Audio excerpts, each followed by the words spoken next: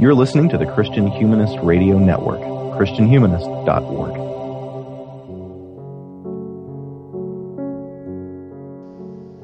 Nathan Gilmore, a sometimes incorrigible servant of the true Christ Jesus of Nazareth, to the faithful listeners of the Christian Humanist Podcast Network, grace and peace.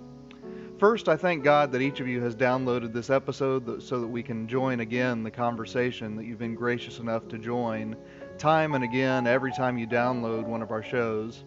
Therefore, you know that as we welcome Father Thomas Esposito to the show, our conversation about his recent book, The Letters of Fire, is not an occasion for eavesdropping, but for engagement, and thus I await your writing back to us, and I welcome Father Thomas into our circle. Father Thomas, thank you for coming on Christian Humanist Profiles. Thank you, Nathan. It's a privilege to join you on this noble network. Very good. Well, I want you to start out talking about the shape of this book. It's not a chapter by chapter, beginning to end sort of project. Tell them about the form of this book and how the epistles of Pope John Paul I inspired them. Sure. The form of the book is a series of independent letters, which are separate from each other and can be read on their own.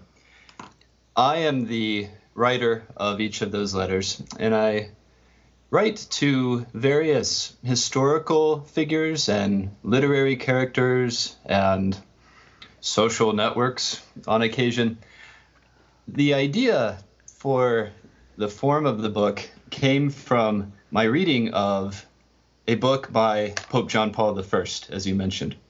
When he was Patriarch of Venice in the early 1970s, he would write a letter to some historical character or literary person as a means of accessing some idea of the Christian life or spirituality in a way that was accessible to people in his diocese.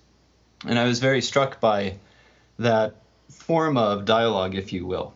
It was a very accessible one and a pleasant one to read along. And I basically decided to copy him. So I'm a total copycat. I admit that in my letter to him.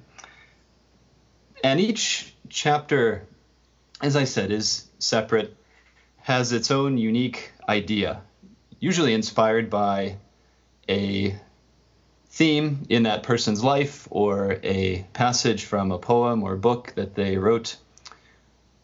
And I want to get at a particular virtue or essential theme of the relationship between faith and reason or Christianity and modern secular culture. And so I think the epistolary format gives a somewhat fresh take on the nature of dialogue and the importance of dialogue in our culture today. Mm-hmm. Well, the best way to learn about this book for our listeners to find out about it so that they can, of course, go out and buy it is to hear about some of these letters. So your first letter to a fictional character goes to one Hermione Granger from the Harry Potter novels. What about the young Quicksilver wizard warrants a letter, and what bit of biblical lore does she add to those novels? Well, the Hermione letter was one of the final letters to make the collection. I had been holding out on reading the Harry Potter novels for a good long while, thinking that they were mere kids' play and wouldn't be interesting to me. But in the span of about 7 weeks, a couple summers ago, I was enthralled by the storyline and read all 7 of them quite quickly. And I was struck in particular by Hermione's loyalty to Harry. In particular, the way that she would maintain a friendship with him even when he became a total punk in the middle books. And the letter to her, I'll be honest, had more to do with my need to write to more female characters. I felt that that was somewhat lacking in the collection as a whole near the end. And I settled on her in part because of the overt Christian themes I found in the Harry Potter novels. And I thought reaching out to Hermione was a good way of making those elements known to my readers. In particular, the scene at the gravesite of Harry's parents in the last book is so poignant for obvious reasons. But what I focus on is the quote on the tombstone of Harry's parents. The last enemy to be destroyed is death. Harry understands that in a very negative phrase, as a reference of sorts to the Death Eaters who are trying to kill him once and for all in the service of Voldemort. But Hermione becomes, in that scene, a biblical scholar or a pastor of sorts who teaches Harry the true meaning of that phrase. The last enemy to be destroyed is death is a quote from 1 Corinthians 15. And she interprets it for him as a reference to life after death, the possibility of being gathered together with his parents beyond the grave, and not as a reference to the Death Eaters. And so I wanted readers to be very clear that even in a book of magic wizardry such as Harry Potter, there are definite Christian elements. That one is the most overt since it quotes scripture literally, but even things like the patronuses, the idea of having a patron saint is very prevalent throughout the Harry Potter books. And so I wanted that to be made known as well. Very good, very good. Well, you don't limit yourself to fictional characters. You also deal with, I don't even know what to call Lucy, a projected ancestor of the human species, possibly.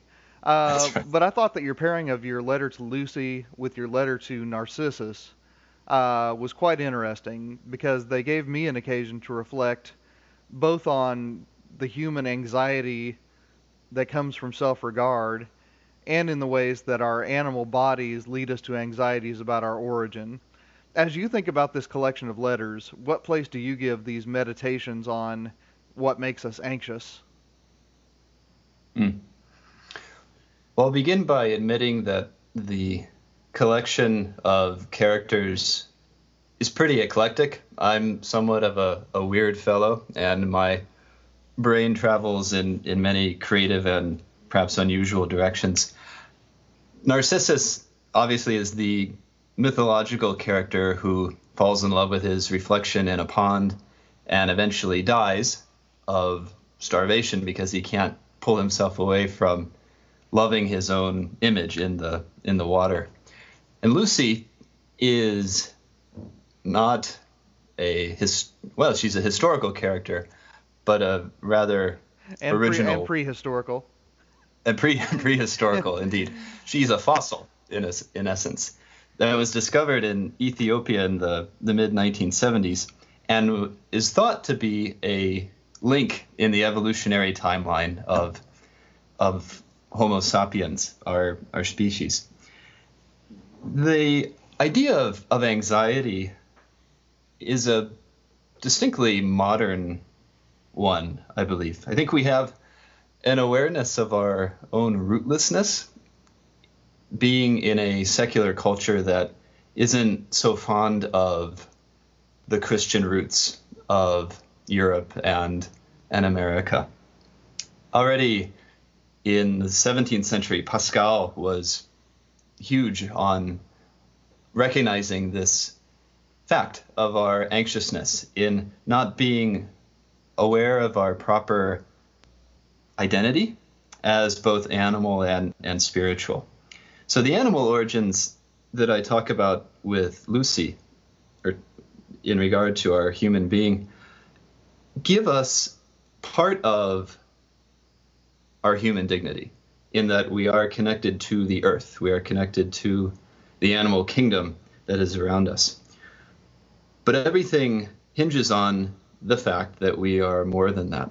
We are embodied spirits. We are rational. And we have an immense dignity given to us by our ability to know ourselves, to think, and to ponder the possibility that there is something or someone above us, guiding us, that has given us this dignity and perhaps a goal that we should be working towards. Now, with Narcissus, the emphasis on dignity hones in on its abuse in the self-worship that Narcissus engages in with his own image.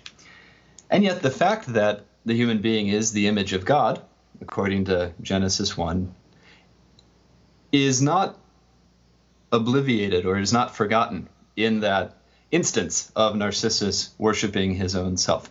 There is something holy about the human being.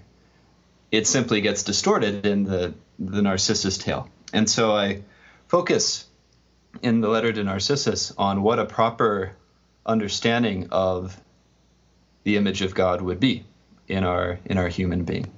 So those letters about the origins of our image, of our dignity as human beings, tie in also with the question about anxiety regarding who we are and where we come from.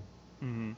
And I found it interesting, too, because of my own situation. I teach at a largely evangelical college where things tend to be an all-or-nothing wager when it comes to origins. Either one entirely denies biological evolution, or one goes entirely the other direction and says that human beings are simply another animal species with nothing of particular importance about us. So I appreciated the Lucy letter especially in that it held both poles of that dialectic to be true and actually dwelt on that contradiction a bit. Is that something that comes from your own theological training? Is that something that is more broadly Catholic in its mindset? What is it that leads you to think about and to dwell on Lucy as a Christian? That's a great question. I think my Catholic formation contributes to my desire, I guess, to find a synthesis between biology and theology. Mm-hmm. We speak of the Catholic both and in many different contexts. Here it would be connecting the bodily nature of our life here on earth with the spiritual nature. Faith and reason would be another one, scripture and tradition, all of those things. But the synthesis of those comes ultimately in the person of Christ. So in the first book of the Bible, Genesis 1, you have man and woman as the image of God. That gets refined in Colossians 1 and Ephesians 1 as well, with Christ being the image of the invisible God for us. And that's an embodied image. It's something visible, something tangible. That gives our bodily nature an automatic dignity that even Lucy had, we might say, if she is indeed our biological ancestor, that there's a preparation of sorts going on in even the animal kingdom as salvation history itself gets going and unfolds, culminating ultimately in Christ. Very good. Well, I want to turn to the cinema for a bit. I'll admit that I've only seen Gladiator twice, and when I watch it, I tend to overlook the main character Maximus on my way to thinking about broader thematic questions of politics and public will, and the ways that entertainment can make both of those irrelevant. But you wrote a letter to Maximus, and it forces me to focus on this strong contrast you lay down between a life that's defined by grand, violent moments on one hand, and a life on the other hand whose character grows from long practices of little virtues, as you call them. How did this character help you see something important? I see Maximus as a wonderful model for young boys and teenage males in particular. So this letter is almost exclusively geared toward men. It's an appeal to our virility. So vir in Latin is the word for man. Virtus, which is where we get our word virtue, is literally man strength. And I was trying to ponder the connection between the male identity and virtue being some good operative habit that is characteristic of a life well lived. In the story of Gladiator, you obviously have this big, muscular, tough warrior figure who overthrows an empire. And that clearly appeals to the masculine urge to destroy things, but also to earn glory by his accomplishments in battle. But we, in the modern day, in our own contemporary society, don't really have the opportunity to go out and fight many battles. And we often, I think, take refuge in the cinema as a way of unleashing vicariously those energies that we want to convey to the world, namely that we're men, we're tough. But I see in Maximus proper virtue, pagan virtue, because he's a Roman and not a Christian. But I think he offers a foundation for young boys and teenagers and even adult males who are thinking about what it means to be a man, an honorable, strong, and virtuous man. The true hero, I would say, is one like Maximus, who is not afraid, who stands up to injustice and tyranny and whatnot. But even today, examples such as firemen, police officers, fathers who are devoted to their children, it's not a matter of just having muscles and being a tough guy, but it's a matter of man strength, virtue, in honoring your wife, being a duteous citizen of your city, of your country, and of bringing glory to God ultimately by the way you live your life in an unselfish way. Very good. Well, your letter to Noah engages not mainly with the text of Genesis, but mainly with his career in Midrash, especially in the passages in which rabbis wonder why such a righteous man did not warn any of his neighbors to avoid the coming destruction. Do you think that line of thought might lie behind 1 Peter's Midrashic addition to the story of Noah, that he was a preacher of righteousness? And more broadly, what does this letter to Noah explore regarding Bible reading more broadly? So the interpretation of Noah that really fascinates me was presented in a book by Rabbi Jonathan Sacks. I don't know if your readers are familiar with him, but he was the former chief rabbi of London, and he's a fantastic writer. The book that I found this interpretation in was To Heal a Fractured World, and I would highly recommend that to everyone. But he comments on the Midrashic, so the rabbinic tradition, that criticizes Noah for being silent and not extending the refuge of the ark to his neighbors. He only puts his family members in the ark while everyone else drowns. And the Christian tradition usually sees in Noah this positive figure. He's called a righteous man. 1 Peter and 2 Peter speak of him in positive tones. But Rabbi Sacks and the authors of Genesis Rabbah, this Midrashic text, take him to task for not looking out for his fellow man beyond the confines of his family.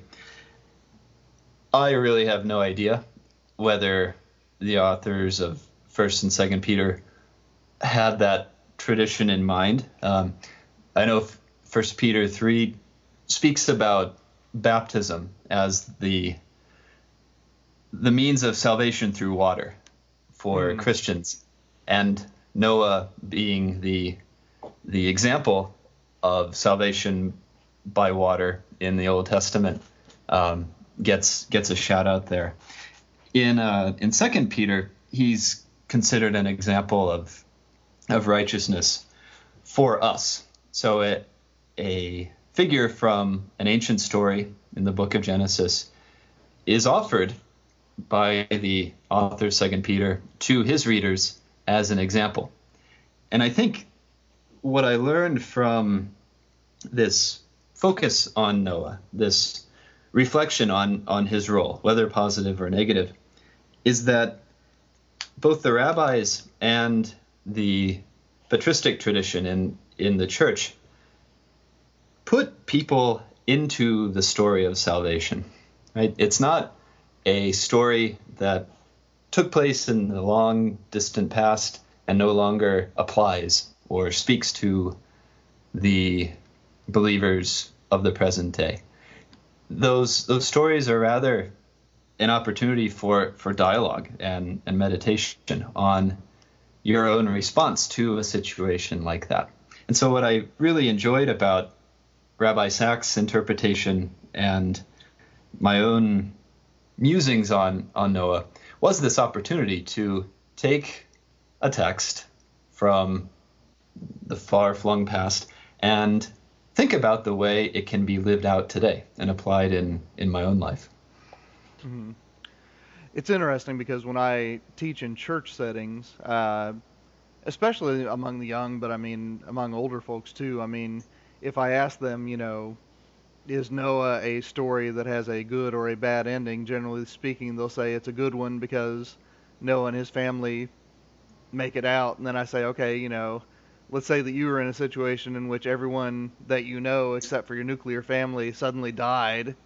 Would that be a good or a bad story? And that, I appreciated this letter because it's the same sort of thing. It forces you to take a step back and look at what actually happens in this story and realize that this is, at the very least, a tragedy on the order of the book of Job, and possibly even more of one. So, exactly. As far as that goes, I mean, in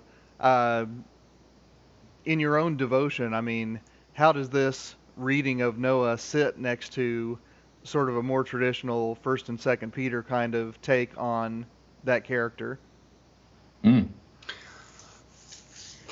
In part, I would appeal to the movie that recently came out called Noah, featuring Russell Crowe. You couldn't tell I'm a big Russell Crowe fan. Yeah, I was going to say, he keeps recurring in this interview, but go ahead. Yeah.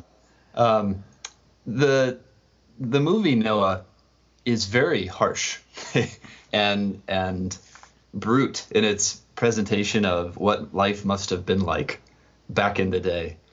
And I think it's good to recall that these patriarchs and early figures in salvation history are not simply gilded saints. They are flesh and blood human beings like us who can and do make mistakes. I mean, some of the lives of the Israelite heroes make that obvious. But with someone such as Noah, Rabbi Sacks picks up on the possibility of Noah's survivor guilt, in that there's a strange story at the end of the Noah cycle in which he gets drunk. Rabbi Sacks interprets that as a possible explanation for the guilt he felt by surviving while so many others perished. And so I don't know if I'm really answering your question or not, but I think the story of Noah and the biblical figures are so bottomless in that they can end up reading us in a sense when we allow them to, when we ask for inspiration in bringing them into our own day, incorporating them, incarnating them in some way. They have the ability to open insights into our own selves that we might have ignored if we simply read them as another story or just ignored them altogether. Okay, good. Well, you write a letter to Confucius in the middle of this book, and I'm going to pronounce this word as I see it in the middle of a former Chinese president, but it introduced me to the notion of Zhao, a virtue so specifically Confucian that the language of Chaucer and Shakespeare can't contain it in one word. what do Christian readers stand to learn from Confucius's particular counterpart to maybe a Roman libertas? I think the Confucian notion of Chow, I don't know Chinese, so your guess is as good as mine. But I remember Deng Xiaoping, so yeah. So we'll go with Chow. Very good. I think it's similar to the Latin word pietas in its emphasis on honoring your father and mother, basically. Confucius has this really cool notion of Chow as the building block of society. Namely, if you are devoted to your parents, if you honor them, if you bring them in to live with you when they're old, you have the makings of a healthy society, one in which peace among generations is paramount and in which the generations can learn from each other. That ties in very beautifully to the distinctly Christian notion of the family as the backbone of society, in that the older generations are not simply supposed to be shuffled off and forgotten about so that you, the sons and grandsons and granddaughters, can live as you please. I was reflecting on the fairly widespread reality in America today of our sending our grandparents to nursing homes, as well as the diaspora reality of many children who want to get away from home for college and end up moving to different cities and end up seeing their parents and grandparents maybe once a year or twice a year. You know, I myself have done that to my own parents, but I don't think it's a terribly positive reality that is indeed widespread today in our culture, because it weakens those bonds between parents and grandparents. And I wish there was a way of fixing that somehow, so that the pietas, the devotion we owe to our parents and grandparents, could be more properly expressed. Mm-hmm. Very good. Well, I want to turn to a long letter that you wrote, and one that kind of wanders around. You give some commentary on some particularly ugly architecture. You talk about Mark Twain. You kind of wander all over the place. In other words, things that I never would have expected in a letter to Joan of Arc. Talk a little bit about the particular and the tragic character of Sam Clemens and his devotion to the French saint. And why is it that Joan of Arc inspired such a sprawling letter? I'll take it as a compliment, your statement that I go all over the place in that letter. You're right. There's a combination of Joan of Arc's life, a pilgrimage I made to Rouen, the site of her martyrdom in northern France, as well as Mark Twain's lifelong fascination with her. I myself was not aware that Twain wrote a biography of Joan of Arc until I was already in the monastery that I live in. But I read that his biography, which reads like a novel, and it's a wonderful book. He himself called it far and away the best, the favorite book, his best book that he ever wrote, even though it's so obscure and relatively not well known to his readers. I think Mark Twain saw in Joan a beautiful creature who was given a wonderfully awesome mission in this life. He called her easily the greatest creature ever to walk this earth, except for Jesus Christ. That's fairly high praise coming from someone who was clearly not a fan of Christianity or God or things spiritual, that being Mark Twain. And so I meditate in this letter on the reason why Twain would be so drawn to her. And I don't really have a definitive answer, but my sense is that he was so captivated by the radical nature of her life, a totally unique life, this peasant girl who becomes general of an army and vanquishes a mighty military opponent, just doesn't happen in today's society. But he's also very much aware of the tragedy of her life, and that very worldly and corrupt people ended up putting her to death. Ecclesiastical figures ended up putting her to death and excommunicating her, burning her at the stake. And I think that interplay of her fidelity to her call was mystifying and alluring to Mark Twain at the same time. And the weird architecture that you mentioned is present in Rouen, over the site of her martyrdom. This terribly ugly neo bad architecture of a church was put up with ugly green and black fish scale appearances and shingles. It's just a monstrosity, and I was disappointed severely when I arrived at the spot, expecting to pay homage to the great Joan, and being disappointed instead with brutal architecture. But anyway, that's the gist of that letter to Joan.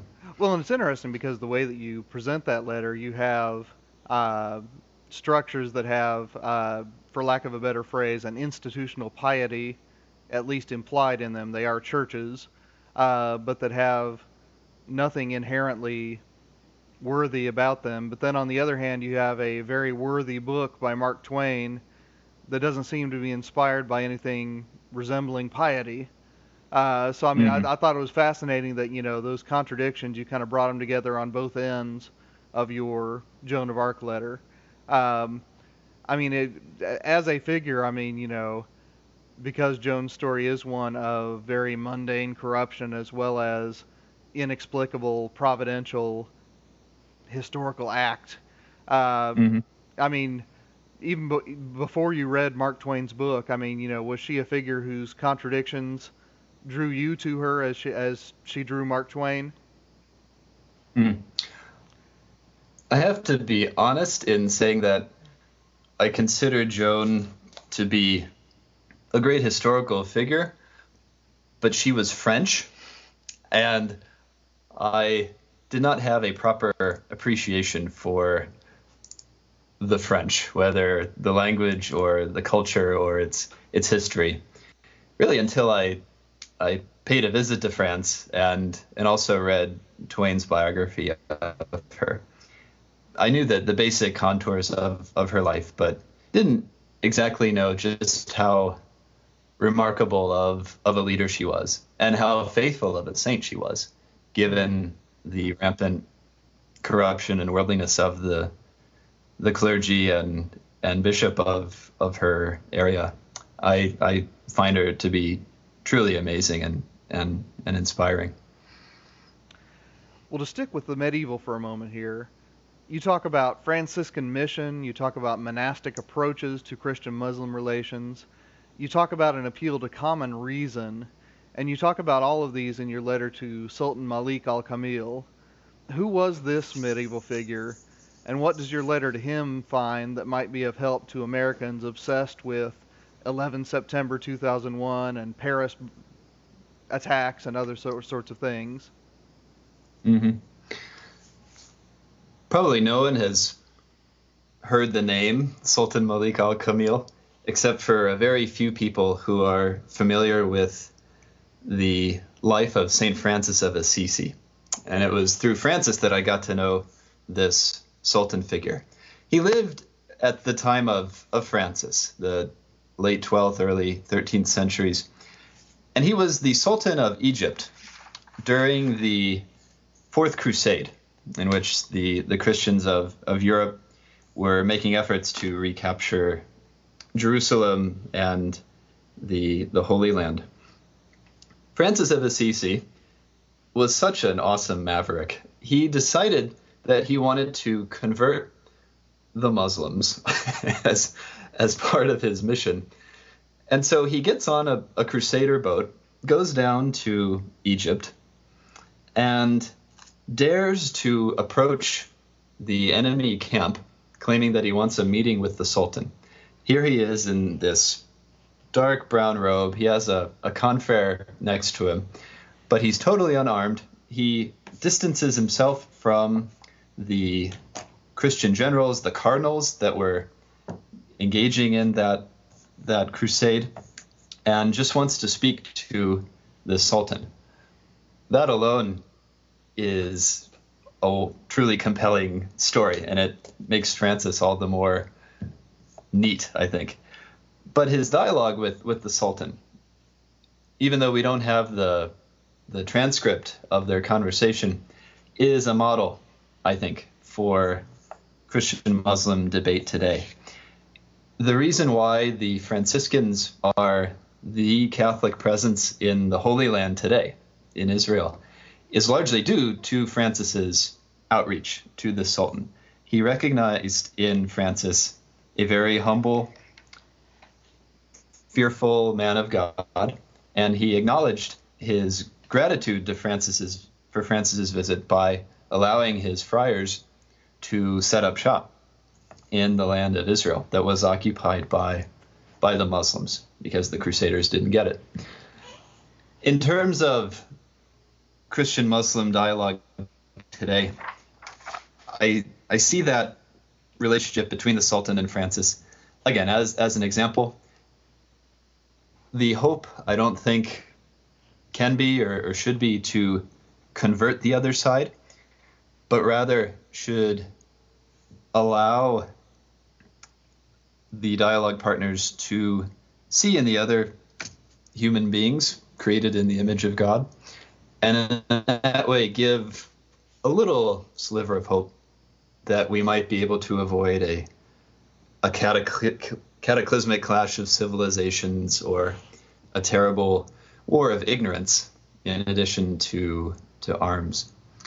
And in that same letter, I bring in a couple other witnesses, if you will. One is a Trappist monk named Father Christian de Chergé. He was the prior of a Trappist monastery in Algeria in the mid-1990s. And he was martyred by Islamic militants and Algerian nationalists. But his last will is one of the most amazing testaments to his Christian faith that you will ever read. It's a classic of spirituality. And he speaks of forgiving his eventual killers, but he also speaks of his desire to gaze with God upon the children of Islam as God sees them.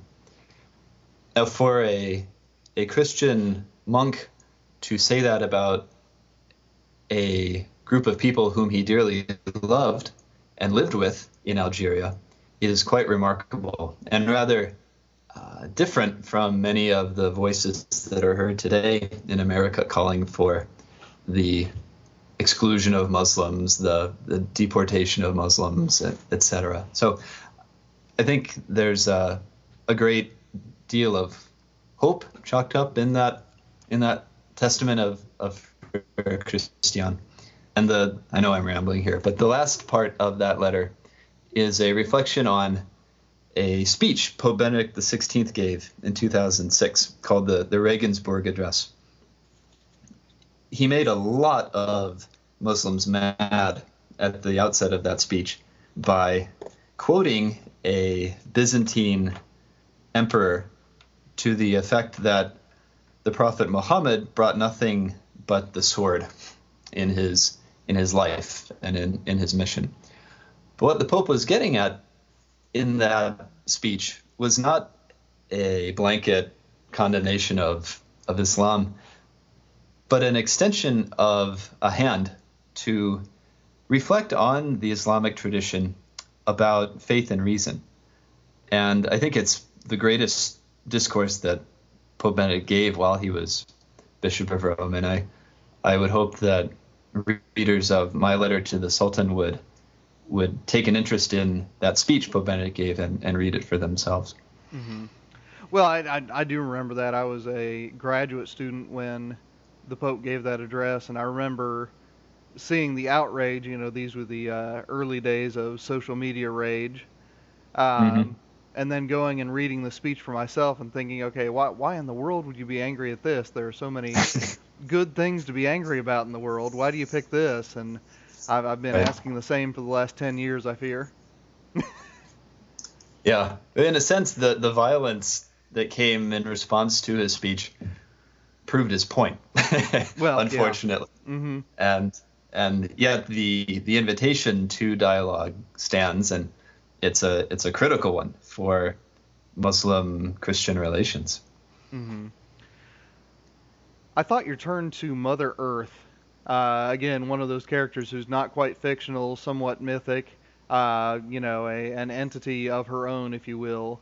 I think it combines a strong sympathy for the people of all the ages, even the modern neo-pagans who find in Earth the great goddess, and also a distinctly Catholic vision of the Holy Virgin as a mother more worthy of veneration.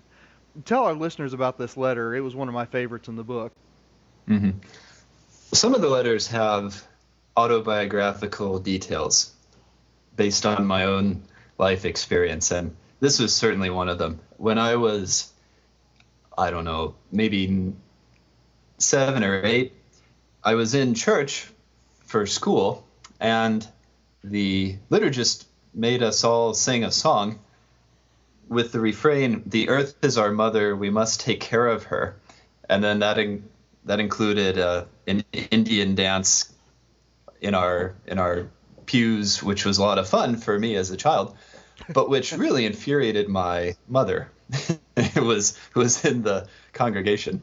And I remember her talking to me after school about the Mass and that song. And she was very angry. She's 100% Irish, so she has a nice, healthy temper that can get going. And she said, "The earth is not your mother." And that memory has obviously lasted with me. And so that acts as the springboard for my letter to Mother Earth. I've also been teaching a course on world religions in the last few years at our Cistercian prep school and the University of Dallas. And one of the early chapters of the course is devoted to primitive religions, those thoughts and groups of people that worship the earth as a mother, as the recipient of seed from the sky that generates life in the form of plants and vegetation. And my curiosity, above all, with Mother Earth was why our ancestors and even people today think of the earth as a goddess of sorts, or in feminine terms at the very least. And I think there's an element of comfort that comes from pondering the earth as our mother, as our comforter, as a caregiver. But ultimately, the phrase Mother Earth simply isn't appropriate because the earth is not a person. And for a mother to be truly comforting, personhood is a rather essential quality.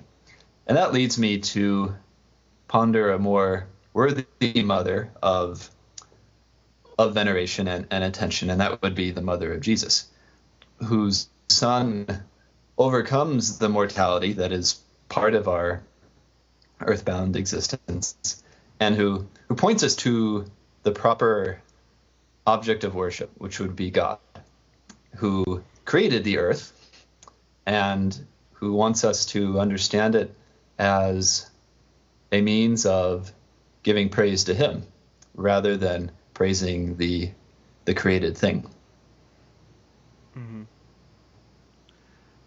Let me ask you this, and again, this is coming from my own day-to-day work, working with largely evangelical college students.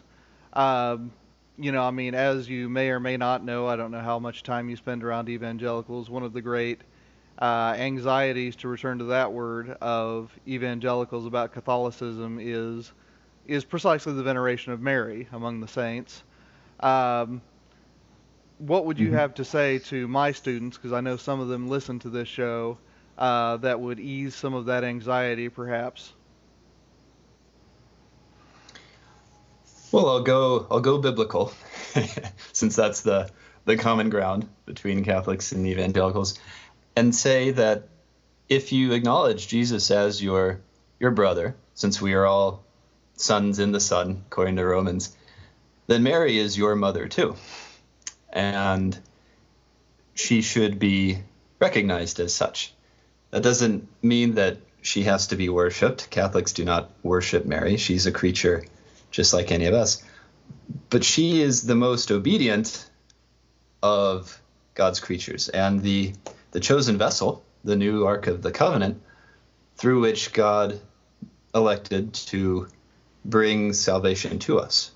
And from the Catholic point of view, she is worthy of veneration for that reason. She is a refuge that we can fly to because she comforts us.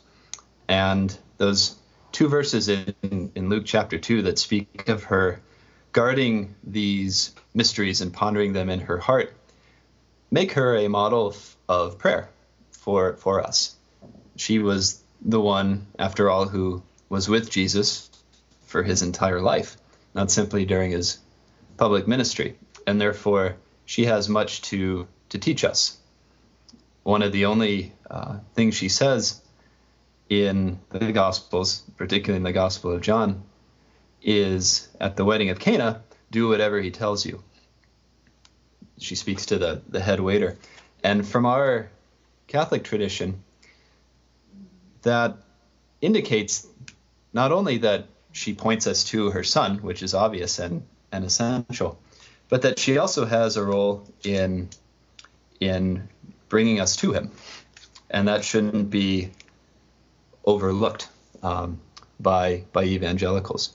So I guess my basic statement would be an invitation to evangelicals to reconsider Mary. She doesn't have to be for Catholics only. And there are obviously some details that confuse evangelicals and that they're rightly wary of that would take more time to answer than we have here. But I would simply invite them to ponder the way in which Mary can teach them something about discipleship.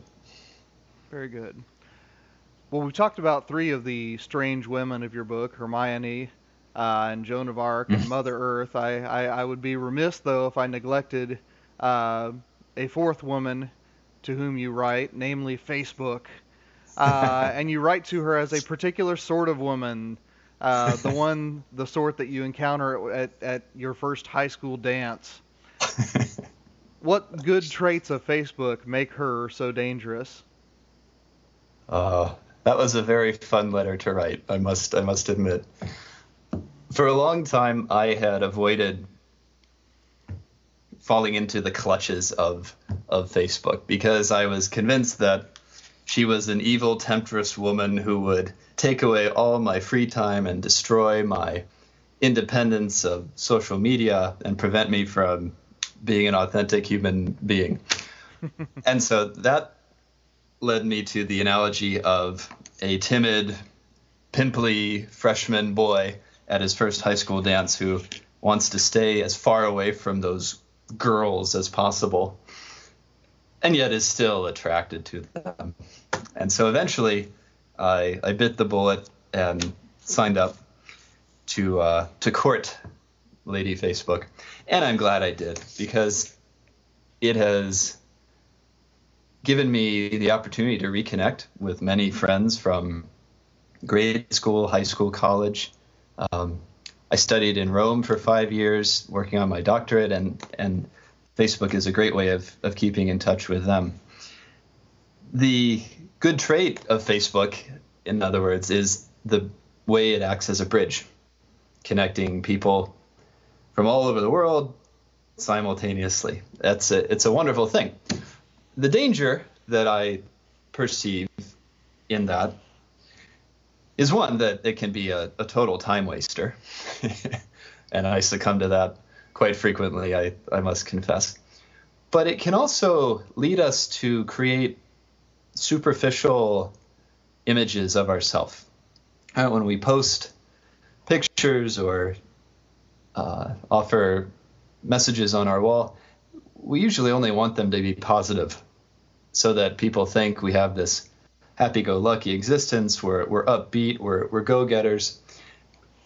And if we allow that self-image that we construct on Facebook and Twitter and Instagram and everything else, if we allow that image to be the only way we think of ourselves, we are essentially in the same boat as Narcissus, falling in love with a shadow, with some superficial construct that we've made of ourselves and ignoring our deeper selves. Now, that obviously is philosophical in nature, but I approach Facebook as a lady whom I courted and am still courting, fully aware that she has many wonderful gifts to offer me, but I always have to be aware to limit myself and not give in fully to all of her wiles. Very good, very good. I'm a professor who lets students add me on Facebook, and I have to admit my favorite sort of post is the one from the student who posts on Facebook that he doesn't care what people think of him. And that's every once in a while I will have that student in my office, and I said, you do realize that if I ever met someone who didn't care what I thought of them, I would never know it. Right, that's true. But that's why I love teaching college students. I really do. Well, yeah. Father Thomas, of the letters I've not asked about specifically, which one or two would you want our listeners to know about before we finish out today? This is your chance. Convince our people to buy this book. Honestly, I really like the first letter, which is an introductory one to the reader. It is the occasion for me to explain who I am, where the idea for this book came from, and it hones in on a couple of the main themes overarching in the letters. There's a wonderful quote that I draw from T.S. Eliot's poem Four Quartets, and it actually inspired the title of the book. The idea of writing letters to dead people is frankly an unorthodox one, and I recognize that, but I see in it a great opportunity to engage in a conversation across the boundaries of life and death. The quote from Four Quartets is this, and what the dead had no tongue for when living, they can tell you being dead. The communication of the dead is tongued with fire beyond the language of the living. And that's the origin of the title of my book, Letters of Fire. Mm. So the letter to the reader is a favorite of mine because I get to spell out what exactly my motives were. In terms of other letters, the one to Einstein was a rather short one, but a very pressing one as far as I'm concerned. I asked him about his understanding of creation and the mind that he acknowledged to be behind the creation of our universe. He was more of a pantheist in the order of Spinoza, who would see logic at work in the unfolding of the cosmos, but couldn't understand it as a personal being. And I gently press Einstein on that a little bit in challenging him to see whether or not he can go beyond a simple mind or logos who brought the the universe into being. The very idea of a mind seems to presuppose some personhood. So that was an enjoyable letter to write. Probably the most personal one for me was a letter to a pretty unknown fellow named Brooke Beringer. So I grew up in Nebraska, and Brooke Beringer was a quarterback for the college football Cornhuskers when they were winning their national championships in the mid-90s. And he died tragically in a plane crash just after they won their national title in 95. So he was a childhood hero of mine, and I simply wanted to thank him for his example of Christian living and humility. During his career at Nebraska, he was benched because there was another quarterback named Tommy Frazier who was very good as well. And Brooke took that benching with utter class and put the team before himself, and I was really drawn to that. And maybe one final letter. Oh, the one to Abe Lincoln I really like. I talk about providence, the nature of Lincoln's belief in God guiding the course of history. And the one to Coldplay, too. That's the one exception to my rule of writing to dead people or folks who wouldn't be able to respond to me. I talk about their album Viva la Vida, or Death and All His Friends. And I think of it as a great touchstone of postmodern thought regarding God and life and death. There are so many sections and lyrics in those songs which speak of the desire for God and for meaning, and their Christian references, scripture references. But at the same time, the singer, Chris Martin, is convinced that God can't be there. So there's a nostalgia for the divine and the absence of God in his present day life. And I just love meditating on those mysteries that the album features. Good. And I'll just go ahead and head off this comment before one of our listeners make it. Yes, there are Cistercian monks more up to date on pop music than I am. So there, I made the joke. You don't have to. Here at the end, I want to return. Oh, go ahead. No, I was just going to say that the notion of the monk knowing pop culture is true, but a bit misleading. I'm not a totally cloistered monk living out in the woods without access to these things. I live in a monastery that has teaching as one of its main charisms, and so I try to be up to date on culture for the sake of my students, being aware of what they're listening to, what they're thinking about, trying to engage them. And so that goes for the middle schoolers and high schoolers at our Cistercian school, and also the University of Dallas where I teach. Very good. Well, here at the end, I want to return to the form of the book again. Your own university education culminated with a doctorate in Scripture, so I assume you spend a fair bit of ink on epistles and on sermons. When I read this collection, I felt like I was reading a collection of postmodern sermons as much as I was letters to fictional characters. Were you perhaps writing sermons on the sly here? That's a good question. I never thought I was surreptitiously slipping in a sermon under the guise of a letter.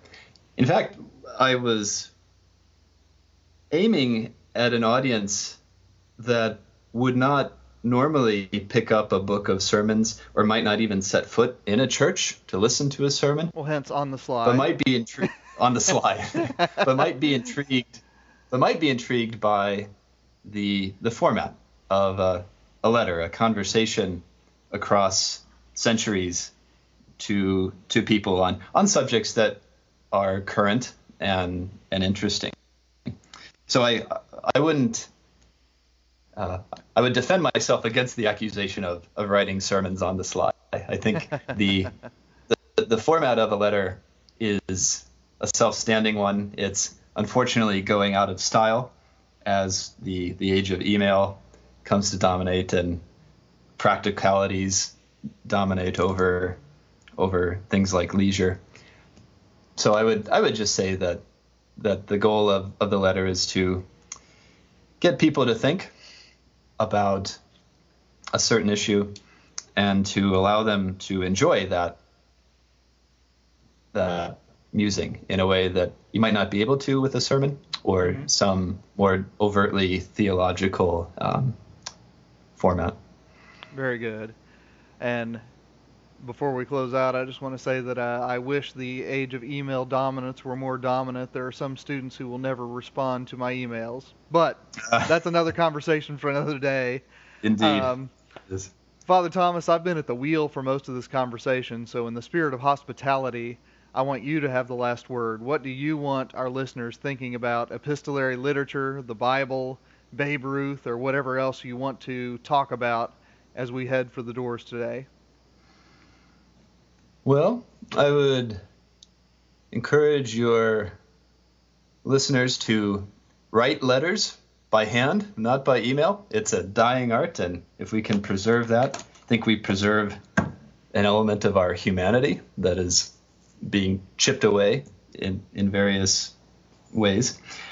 I would encourage them to read the letters of St. Paul in the New Testament, but above all, I would ask them to pray and to ponder ways in which they can reach the culture at large and specific friends of theirs who might not be interested in going to church on Sunday, but might be very willing to think of a different angle and approach to a question like evolution and creation, or the dignity of the human person, or the nature of prayer, the possibility of providence guiding our lives. I think this book of mine is an attempt to bring my Christian faith to bear on a culture which is largely forgetful of its own Christian roots. And so in an effort to remind people of that great tradition and the riches it has to offer, I would hope that this model of letter writing, of initiating a conversation, can be of some benefit to people who are looking for a way to engage that culture. Father Thomas, thank you for coming on Christian Humanist Profiles. It's my pleasure, Nathan. Thank you for having me. Listeners, thank you for downloading and jumping in with us. Christian Humanist Profiles is a part of the Christian Humanist Radio Network. Our press liaison is Kristen Filippic. Our audio editor is Britt Stack. And I am Nathan Gilmore saying, go in grace, go in peace, serve the Lord.